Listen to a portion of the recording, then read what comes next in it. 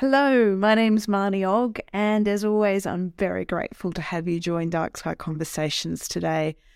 This conversation is an exciting one. It's covering the aspects of the impacts of light at night caused by satellite megaconstellations, such as those being launched by Elon Musk and other organisations around the world. You'll hear my guest Jessica Heim discuss her research in diverse ways these tens of thousands of satellites will make, not only on our night sky, but through the risk of increased space junk and clutter. Jessica's a resident in Missouri, but she feels close to Australia as she's a student at the University of Southern Queensland. I had the joy of meeting Jessica at a conference in Salt Lake City a few years ago and knew then that her zeal for dark skies would see her go far. It's really not surprising at all to see that this paper, in collaboration with John Barentine, another dark sky conversationist, has received a great deal of attention in the Australian media and abroad. And if you'd like to, you can read this on the website of the conversation piece or even by searching articles on the ABC News. But for now, enjoy our conversation together, me and Jessica Heim. Hi, with a flick of a switch, we turn night to day and day to night. We can change seasons, actions and states of mind. Light is everywhere, used endlessly and very much a part of our modern world. But what is it? How do we use it? And how is it changing our environment and our behaviours? A star-filled sky used to be our evening's entertainment. Now it's Netflix, iPads or even a podcast. When was the last time you looked at the night sky? I'm Marnie Ogg, and this is Dark Sky Conversations, the podcast that brings people and science together to shed light. Hello, everyone, and thank you for joining us again. It's been a little while between Dark Sky Conversation podcasts, but I'm delighted to have a lady with me today, Jessica Heim from America. And in fact, Jessica, I'm just going to throw straight to you. Whereabouts are you speaking to me from today? I'm in Minnesota. Okay. Is that your hometown? Is that where you're based? Minnesota. Yeah, I'm from Minnesota. So, yeah, it's like north central U.S. We're just south of Canada. Okay. Yeah, I know where you are, right in the middle of the country, pretty much. So tell me, I've seen you describe yourself as a cultural astronomer, and I guess I'd just love to hear what that means, what drew you to it, and in fact, what drew you to dark skies at all? Okay, let's see here. Do you want the abridged version or the full version? No, you can tell me. Yeah, go for it. Tell me all of it. Okay, once upon a time. Okay, so yeah, I was always really interested in the night sky growing up. My dad showed me a lot of the constellations, the Greek constellations, and so he'd take me out and look at the stars, and so I was aware of that from a young age. I liked reading books on outer space and, just about everything else, dinosaurs, anything outdoor nature, but I always thought space was cool. And then when I was in high school, my mom got me this really cool curriculum in my 12th grade year on astronomy. And I'm like, oh, this is super, super cool. I really, really like this. It's like kind of intro to astrophysics stuff. And I really liked it. And then with my college degree, I focused on music and environmental studies. So I double majored. And so I felt like everything was in my environmental studies except the sky. It was all the earth stuff, but it was missing the top half. Interesting. Yeah. And then, several years after I graduated, I was just, trying to figure out, well, what did I want to do for a master's program? I looked at all these different programs. I'm like, oh, that's interesting, but I don't think I'll apply. That's interesting too. Not quite right. And so I was looking at classes at my local university. I thought, I'll just take a college class in some random thing that might be interesting. And there was a class offered on archaeoastronomy, and I read the class description, and it was like, oh, learn about, different cultures, different times in human history, and what people knew about the stars and how the stars were important in their lives. And I'm like, oh, that sounds really interesting. And so I emailed the professor. And she said, oh, well, if you don't really need the class for credit, don't take it now this summer online. Wait until the fall and you can take it in person in the planetarium. And I thought, oh, well, that sounds really cool. I'll take a class in a planetarium. And so that was Dr. Annette Lee.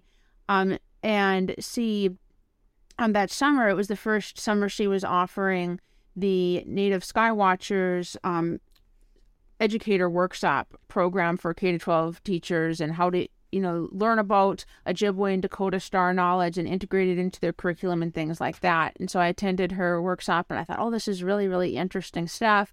And I was talking to her at the end of the workshop and she's like, well, you should come and, volunteer at the planetarium. I'm like, well, what would I do if I volunteered at the planetarium? She's like, well, you can learn to operate the equipment and eventually, do your own shows. And I'm like, oh, that sounds really cool. And so I took that archaeoastronomy class that semester, and then, over time, and I was like TAing for the class, helping out with stuff and odds and ends, and started doing stuff at the planetarium, and I did shows there for quite a number of years. And one semester, she had a textbook for her class, and it was talking about, there was on the back cover, it said the author directed this master's program in cultural astronomy. And I'm like, oh, that sounds really interesting. And I asked her, oh, what do you think about this? And she's like, well, this summer I'm going out and I'm presenting some of my research at a conference they're hosting. I can find out some more about the program, while I'm there. And then I emailed them and asked some questions. I'm like, oh, this looks like a really good fit. This looks really interesting. And so that's how I enrolled in that master's program.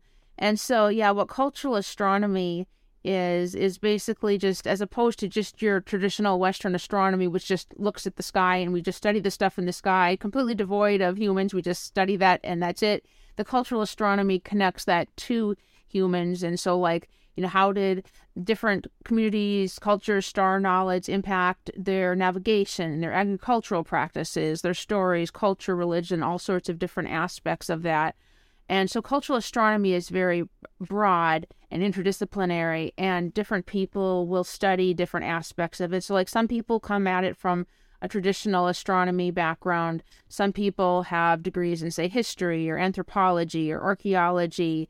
And so it's very diverse. Archaeoastronomy typically is used a little bit more to refer to things you think of as like Stonehenge or like a particular site where, you have an alignment where the sunlight comes through on the summer solstice and lights up some particular part of the structures.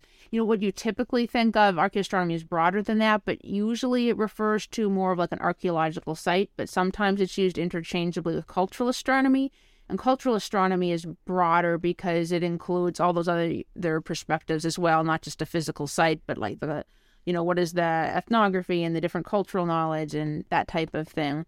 So that's kind of how I got into the cultural astronomy. And as far as dark skies specifically, I was always aware of the concept of light pollution, I think even before I heard of the name, because when I was really little, my dad would talk about, oh, when we first moved here, there weren't any lights over there, and now you can see these lights, and it was totally dark before. And then, if the neighbors would put in some really bright light, he'd be like, they're putting in that stupid light, I can't see the stars, and So I was aware of the concept from a long time, but then when I was getting towards working on my dissertation during my master's program, and I was trying to figure out what exactly do I want to do for my in-depth research, that was about the time that the price on the LEDs went down, so they were being put in everywhere on all the street lights, and it was those super bright white lights. And I just noticed that my sky, which was always my stress reliever, no matter how stressed I was, I'd go outside and I'd look at the stars and I'd feel so much better.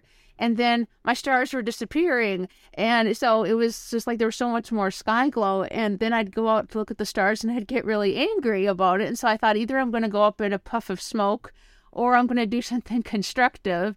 So then what I did for my dissertation was I was looking at, well, what's an example of people using LED street lights in a better way, looking at a lower color temperature and downward directed. And so I was going to different IDA conferences and trying to pick people's brains about, okay, so is there a really good example of this? I've seen all sorts of bad examples. Tell me about a good example. I want to study, a best case scenario. And I was looking at how did that go? Options. Yeah, it was interesting. I found a lot of, moderately bad options, but what I ended up doing was a study in Stanley, Idaho, where they had put in, it was a very small community, but they put in 2200 Kelvin street lights that were very minimal glare and all those type of things. And so I studied what they did as far as the technical aspect of the lights themselves, and then also, well, how did they actually implement this as a community? And I interviewed the mayor and various people in the community. So that's kind of how I got into dark skies in the more academic sense of it. It's interesting. I always ask people how you get into dark skies, and there's usually a story there about, childhood past, going out and looking at the night sky, or even if it's not necessarily in their childhood, that a sense of recognizing the peace that the night sky gives people. I understand that you're saying it was your stress reliever, because I know I would go out at my house when I was a child and look up at the stars, and I don't know, everything sort of just fell back into place and it was easier to deal with. So, yeah. But it sounds like, and this is partly why I've contacted you to speak today, because partly because of the buzz that was drawn by some research that you put out recently. It hit the Australian press about the satellite mega constellations and the work that you've been doing with regards to that. Now, I just wanted to go back a step. You were also studying with the University of Southern Queensland. Have you been out to Australia, or have you just been doing your research remotely? I've been doing my research remotely thus far. At some point, I hope to come and visit, but thus far, I've been able to do things remotely. I just started last year, so. I was going to ask you to compare the night skies, not northern and southern hemispheres, but we'll get you back on to do that. But yeah, as I was saying, the piece that's driven a lot of conversation recently is about this estimation of having 100,000 satellites in orbit by the end of this decade, and the impacts of that on our night sky. I was just, do you want to give us a little bit of background on how that piece came together, and what was the impetus to start looking at this? Yeah, so I guess, after I finished my cultural astronomy degree, I was starting to look a little bit more at the satellite constellation phenomenon, because before I was looking at ground-based stuff, like what we're doing on Earth that impacts the night sky, and I was really interested in, what's happening in the orbit around Earth, and how is that impacting how we see the night sky from Earth, and then also how is that impacting that environment itself. So kind of two aspects of that. And so, we've had satellites in orbit for decades. That's nothing new, but it's the sheer quantity and pace that is what is new. So, to give a sense of the scale, before the first Starlink satellites launched in May 2019, the estimate was there was about 2,200 active functional satellites. And then now, the most recent estimates I've looked at are about 7,600. And then, the estimates for how many will there be by the end of the decade, the most commonly cited number is 100,000. Sometimes people will say 400,000, and where those numbers come from, it's what have companies actually filed in their respective countries. And so there's one particular constellation that Rwanda had said that they're going to do that is, I can't remember the specific number, but somewhere in the realm of 400,000 satellites. And so then the astronomers look at those numbers and go, okay, well, what's actually going to, be launched? And so, we're thinking probably the 100,000 is probably the lower end of what's reasonable. I mean, it could be more. And of course, if there's something bizarre or catastrophic that happens, maybe it'll be less. But that's kind of the estimate of what we're thinking will probably happen. And what's different with these is just these are in low Earth orbit, so closer to Earth. And they're very large groups of constellations. The mega constellation refers to really big, so not just 50 or 100 satellites, but thousands or tens of thousands in a given company's. And I guess we should mention the size of these satellites as well. They're not what we've known previously, are they? Yeah, well, it depends on the specific satellite, because it gets really, you have, what we're talking about is, your bigger satellites. I think the rough estimate I've heard is they're the size of a car or a truck or a bus, that kind of range. I haven't seen one in person. As far as Starlink Generation 1, there are also a lot of, smaller things, little CubeSats going up, and those are tinier. But with the second generation that SpaceX plans to launch this year, those are projected to be substantially bigger with bigger mirrors. Then you also have things like Blue Walker 3, and they've only launched one object so far. But those are things you're talking about, the size of a huge room.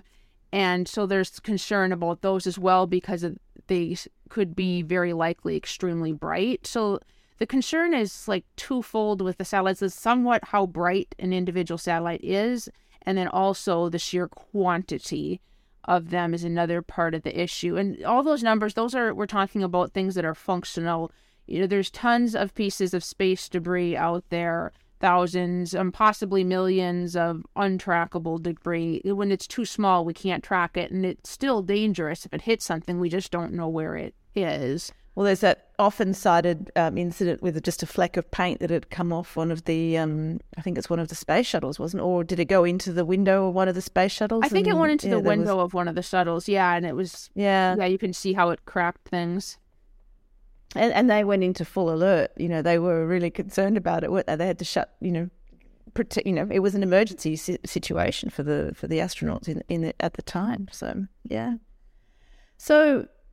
So you make the comment that it's going to be harder for astronomers to do their research, and actually, I think the other part of this is due to the diffuse night sky brightness. So what does that mean exactly? To on a general lay understanding, what does that mean? What's diffuse night sky brightness, and how is it going to make it harder? Yeah, so two aspects. So the one that most people probably think of with the satellites is just the concept of, okay, you look up at the sky and you see a bright object go by. And if you're an astrophotographer or a professional astronomer, then that thing goes through your field of view, and so you have this streak. So that's what has been talked about a lot is, these streaks. How do we make the satellites less bright so they are not streaking? That's going to particularly impact the Vera Rubin telescope. Yeah, because, there's a lot of aspects of astronomy that can be impacted, but like the concept of the streaks going through, with Vera Rubin is going to be very wide field and also long exposure time. So you combine that and you have the opportunity for a lot of stuff going through your field of view.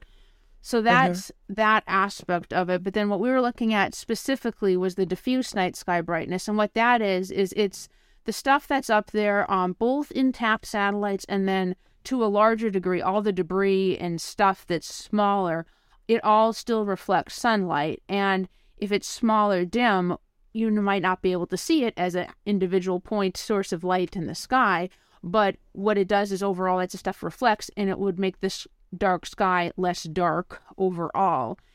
And so we were looking at, for Vera Rubin specifically, well, how much, do we think that would impact Vera Rubin having that increase in the night sky brightness? And so what we had estimated was that, Vera Rubin would be able to resolve out some of those as individual point sources of satellites. So then you'd have, more streaks, but all the stuff that they couldn't resolve as the individual point sources, that would just make the sky brighter. And so that we figured would be about a 7.5% reduced efficiency, which would equate to approximately $22 million additional to do the same amount of science because of the lost efficiency. I guess I always try and relate these to everyday things. So if you knew your car was running 7.5% less efficient, you had to put extra fuel in to make it work, we'd be doing something about it, wouldn't we? We'd be changing we'd feel it. We'd want to make a difference. And the thing is too with that is those numbers are kind of conservative estimates, because the models were based on what was the rate of increase in numbers that were prior to 2019. We were not including the uptick that has happened since 2019. So if that continues to occur at the rate that it currently is, and if we have more collisions because the satellites are closer together, there's a greater odds that something could hit, or if we have more ASAT tests, anything that creates more debris, it will make it more pronounced than what our models suggested, because we were going on the conservative end. So it's kind of a baseline. And I guess that would be an exponential growth. Yeah. You're listening to Dark Sky Conversations with Marnie Ogg. We'll be right back after these messages from our sponsors.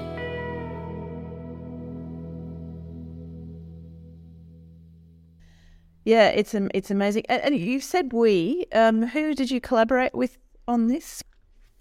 Yeah, so there's several of us. The lead author is John Barentine, and then Aparna Venkatesan, myself, James Lowenthal, and I'm not sure if I have their names pronounced quite properly because they're not English, but Miroslav Kosefed and Salvador Berra, and I probably messed up on their last name pronunciation slightly because I don't speak those languages.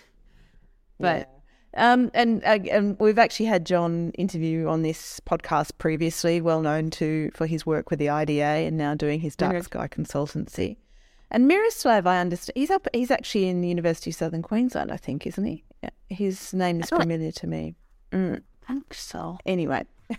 I work closely with John and Aparna and James because we're all on the American Astronomical Society's committee that's focused on space debris and light pollution issues. So we see each other all the time in our committee meetings. Yeah. And well done on the work that you're doing, because this is really raising the awareness. You know, there's definitely people that ring in to radio stations and emails that we receive asking, you know, what are the bright streaks across the night sky? And there's a little bit of sense of fear around it, I think. You know, the natural reaction for people who maybe don't look at the night sky frequently is to think, oh, you know, it's an alien or a spaceship, or maybe it's a spacecraft, as you know, earthly spacecraft that's disintegrating or something. There've all been comments that I've seen. So in some ways, it's great that people are tuning into the night sky and seeing that there's a difference and a change. And then when we do explain to them that these are these are satellites that are being launched by the tens of thousands, basically, for the use of internet, satellite, GPS tracking systems, etc. And from what I've heard, also for gaming, people are a little bit shocked by it, you know, that even if they don't understand the full enormity of the situation, they are sort of shocked that we could be doing so much to our natural environment with, you know, no real understanding of what's going on, I think, or that it seems to be something that is unnecessary, given we've got other ways of, you know, communicating with, you know, internet, etc. So it is an interesting one, and there are benefits to the Starlink and other constellations that are going up there that shouldn't be ignored. So I guess the question is, where do you think the future of this is going to go? Do you think, Well, I guess do you have a view of it? Yeah, I guess my concern is just the nature of the business environment. I mean, it prioritizes, okay, well, you know, what, you know, an individual company can go, okay, well, what is in my best interest? What's good for my sustainability of my business from my perspective? And it's kind of the whole concern of the tragedy of the commons, where you have every individual actor who's like, okay, well, I'm going to do this. This is in your best good. And then you end up not having a very great resource availability, or like when you think of collapse of fisheries or things like that, you know, where a lot of people have access to something, and then, you know, you sometimes have problems. And so I think that there really isn't a lot of incentive to look at this over a much longer term time horizon. Like, I think that there's a lot of concern about space debris and space situational awareness in these industries. They're very cognizant of the fact that space debris is a problem, and it's, you know, you don't want to have an unsafe business environment. But I think it's so much of this, okay, well, you know, whoever gets there first gets XYZ orbital allocation. And, you know, you have the question of, well, what is, you know, an orbit's carrying capacity? You know, space is big, there's a lot of room, but it's not infinitely big. People used to think that, oh yeah, the ocean was really big, and we started realizing, oh wait, if you put enough garbage in it, it does start creating a problem after a while. And so, yeah, it's just, you know, looking at that long-term time horizon. And, you know, some people will say, well, you know, if we just have increased space situational awareness, then we can put things closer together. If we know where everything is and we can maneuver everything, well, then it will be safer to have things closer together. But you always have so many things that are unpredictable. Like, okay, if you have a hardware malfunction, then you can't control one of your satellites or more. Or let's say you have some really extreme space weather and your satellites get knocked out, or you can't communicate, or somebody hacks into the system and you can't control it. Or you have an ASAT test that creates a whole bunch more debris, and things can just get unpredictable very quickly. So it's very hard to come up with like a specific number on, okay, well, we're going to put XYZ number of satellites in a particular cell. And so then you'll have, well, this, you know, one orbit's getting, you know, a little bit fuller. So then another company will say, oh, well, we're going to be safer, so we're going to launch at a higher orbit. Well, then you have issues of, well, is this equitable in the long term? Is it whatever countries and businesses, have the money now can go fill up those orbits? So what about the people who come later? I think it's just currently it's not, it's a bit of a race to the bottom, isn't it, at the moment? Yeah. For many decades will create a problem at some point in time. You brought up some really good different points. I mean, I do remember that one of the batches of Starlink that went up, I have a feeling they were actually not usable because there was a big auroral surge or magnetic surge, and so I think they just got wiped out. Last year there were a number of them that, they didn't make it. Yeah. And I think in one of the reports I was reading, it also mentioned the fact that, this could become a target for war as well. You could completely eradicate systems, etc. That if we're basing, if we're too, I mean, I guess it's the same with land-based things, but if we're too heavy reliant on it, then, it's an interesting tactic, I guess. Yeah, there's a lot of different areas and issues and concerns that can intersect. And the thing about space is it's just, if you have an environmental disaster on Earth, it can be challenging to clean up, but like in space, it's even more challenging, and stuff's going so fast. So something that's intrinsically just an object, a little fleck of paint that isn't dangerous really, if it's flying around at thousands of miles an hour, it suddenly becomes a dangerous projectile, and it's just not, easy to just go, okay, well, we'll just vacuum up all the debris. Well, we don't even know where a lot of the smaller stuff is, and we can't track the super small things. So, Yeah. So we've talked a lot about the space impacts of these mega constellations, but coming back to the cultural connection to the night sky, is there any connection there that you see is also being damaged, or any impacts to cultural connections? Yeah, well, part of some of the conversations that are, going on between the satellite operators and the astronomers is focusing on, different mitigation. So one aspect is, okay, well, can you make the satellites less bright or make them glint less or things like that? And then there's also efforts that are being put into, well, how can we have software that will help, remove some of the impacts? It still will be impacts, but, from the research astronomers' perspective, are there things we can do that will help us revive some of our data? But the thing is, like, those type of things are not going to help for if you're just out there looking at the sky in real time, with the naked eye or with your backyard telescope or binoculars. You're going to see a lot of things. It will very much transform what the night sky looks like. And so, like the cultural aspects of that, like with, I was on the American Astronomical Society did the SatCon 2 workshop back in 2021, and we had a community engagement working group as part of that, and we had several people who were from different indigenous communities, and they expressed a lot of concerns, and the concerns were multifold. I think one is obviously is changing the sky, and so many of these cultures have, it's not like the sky is just this extra thing up there. It's very deeply ingrained. The above and the below are very much connected, and so it's seen as problematic to the ability to continue the traditions and the cultural knowledge if all of a sudden your sky is all changed up. And then another thing that was mentioned a lot as well is just the consultation aspect, because a lot of people that I've spoken to from those communities are like, okay, all these changes are being made and then we weren't consulted. And then a lot of times the PR about it is, okay, well, we're going to, provide, these satellites will provide internet to the rural poor. And there's examples of places where people have benefited from that. But, is that really the best way to have development as you come in and say, oh, guess what? I have this great thing for you to use. Or do you ask the community, so what do you want? How do you want to participate?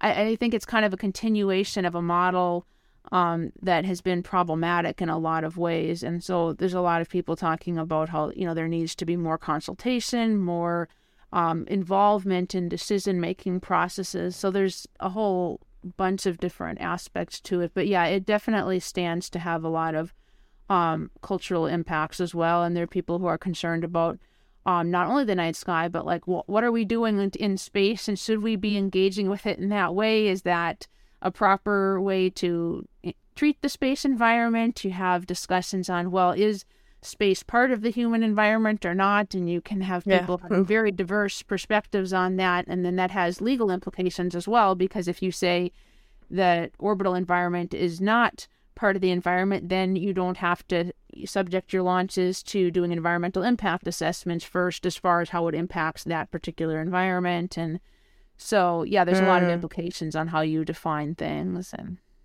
I have seen or heard comments made about, astronomers have had a clear night sky basically for tens of thousands of years, really, and now it's just becoming polluted, and maybe they should just accept that, because that's what we do. We just basically move from one thing to the next, and we've had to deal with polluted waterways, we've had to deal with air pollution and all the other bits and pieces. So maybe astronomers now are just feeling the impact of human civilization. And that's almost said in a way that, well, that's just progress, really. But to me, it's a bit sad that we can't think about things before we destroy them. Well, I think it's a problem because, one argument I've heard that every astronomer hears from time to time is, you put all your telescopes in space and that'll solve all the problems. And then, there you go. And I mean, there's several reasons why that's not practical, other than, it's expensive putting stuff in space, but like ground-based and space-based astronomy are complementary. There's different things that are strengths and weaknesses with both of them. And like, for example, James Webb, we're not going to be able to go out and fix it if something goes wrong. You do your astronomy on Earth, you need to sometimes calibrate your equipment depending on what you're doing, and you can fix things if they break. So you have that aspect from research astronomy. And then from looking at, space telescopes, they are also liable to be impacted by space debris.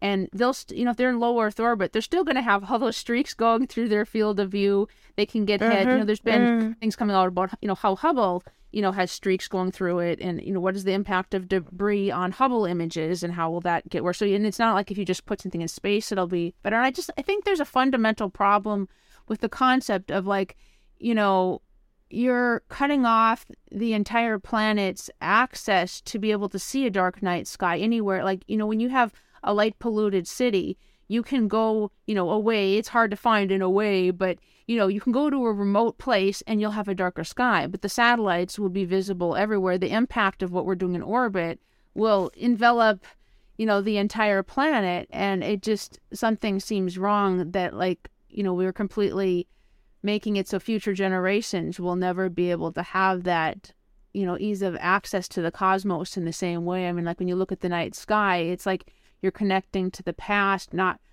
only the sky itself, but, the associated traditions. And, you're just it's creating this more insular view where you're like not seeing out and being inspired by the universe. I think there's something ethically problematic about that.